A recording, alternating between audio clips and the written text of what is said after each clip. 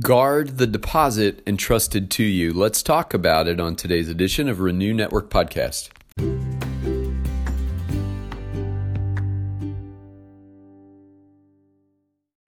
Good morning, my friends. We are coming to the conclusion of our study of 1 Timothy. We're finishing up today in chapter 6, looking at verses 20 through 21 with Paul's final encouragements to Timothy. Let's pray as we begin. Heavenly Father, it's a new day, and your mercies are new, and we give you thanks, O God, that you are always patient with us, that you hang in there with us. You don't give up on us. You never, ever give up on us, and I'm so grateful for that. Father, speak through your word once again. We bring all that we are into the presence of all that you are, and we pray that that exchange would be a beautiful, beautiful thing. We love you, Lord, and we thank you so much for the opportunity to study your word together today. In Jesus' name, amen. All right, here's what Paul writes in 1 Timothy 6, 20 through 21. O Timothy, guard the deposit entrusted to you. Avoid the irreverent babble and contradictions of what is falsely called knowledge, for by professing it some have swerved from the faith. Grace be with you. One of Paul's central concerns for Timothy throughout his letter here, and one of his central concerns for the fledgling churches that he had founded and the ones that were being supported by other ministry associates in Paul's absence, was that they would hold fast to the faith as expressed by the apostles' teaching, the gospel of Jesus Christ as expressed by the apostles' teaching.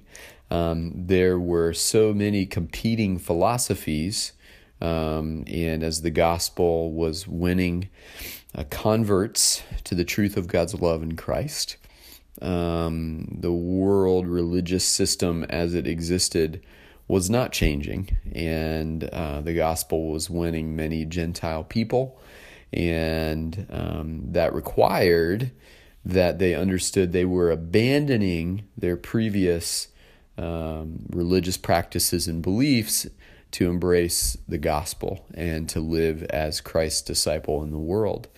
And so one of the major things the early church fathers had to do was teach Christian converts how to be Christian, how to live as Christ's followers in the world.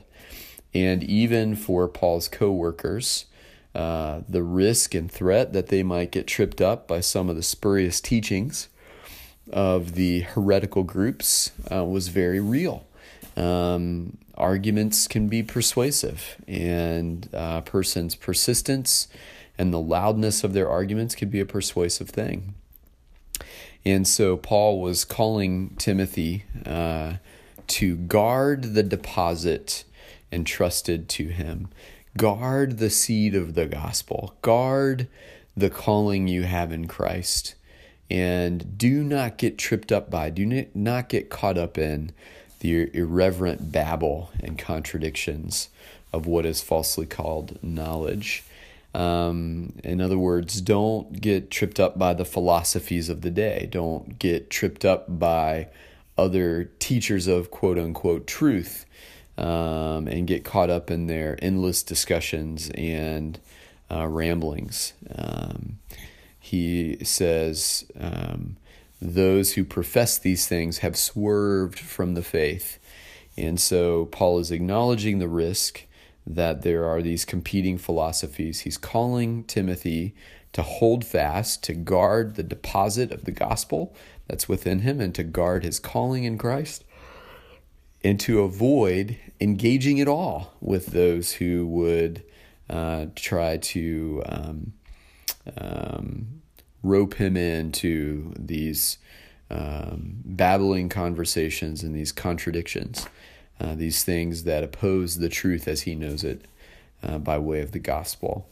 And he's acknowledging that some have been tripped up by these philosophies. And I love his description. It completely banishes any thread of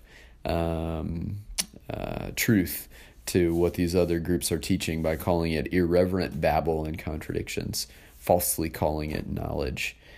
He's calling a spade, and he is speaking in no uncertain terms here. What they're teaching is false, and if you get tripped up by it, you will be believing lies. So guard your heart, guard the deposit, guard your calling, and don't get tripped up by these things. Those who profess it have swerved from the faith. Now, he's acknowledging that there were some previously professing Christians who got caught up in some of these controversies and philosophical arguments and are getting tripped up by these things and are swerving from the faith. It grieves Paul, I'm sure, to see some who were previously open to the message of the gospel and responded positively to it, to now be professing these falsehoods. And so Paul, because he cares about his young apprentice in the faith, and he cares about the effectiveness of the church's ministry, and he cares about protecting the truth of the gospel, is speaking in no uncertain terms here. And in very Pauline fashion, he ends this letter to his apprentice with the words, "Grace be with you." If the grace of God goes with us, there is so much that we can lighten up about. We know that his grace is with us at every moment, forgiving and restoring and renewing and encouraging and lifting. And what a tremendous gift the grace of God in our lives is. It's a tremendous gift, And we ought to treasure it daily, and we ought not take it lightly. It's a tremendous thing that we've been given. Well, my friends, that concludes our study in the book of 1 Timothy, and I suppose we will move on into 2 Timothy and staying with Paul's thinking. It's a fairly short book as well, and its encouragements are similar to but unique to the encouragements of 1 Timothy. Hey, thanks for taking time out of your day to study. I really do pray that the Lord will bless you today as you continue to consider these words. And let's walk in faithfulness to Him and guard the deposit as we go about our day today. God bless.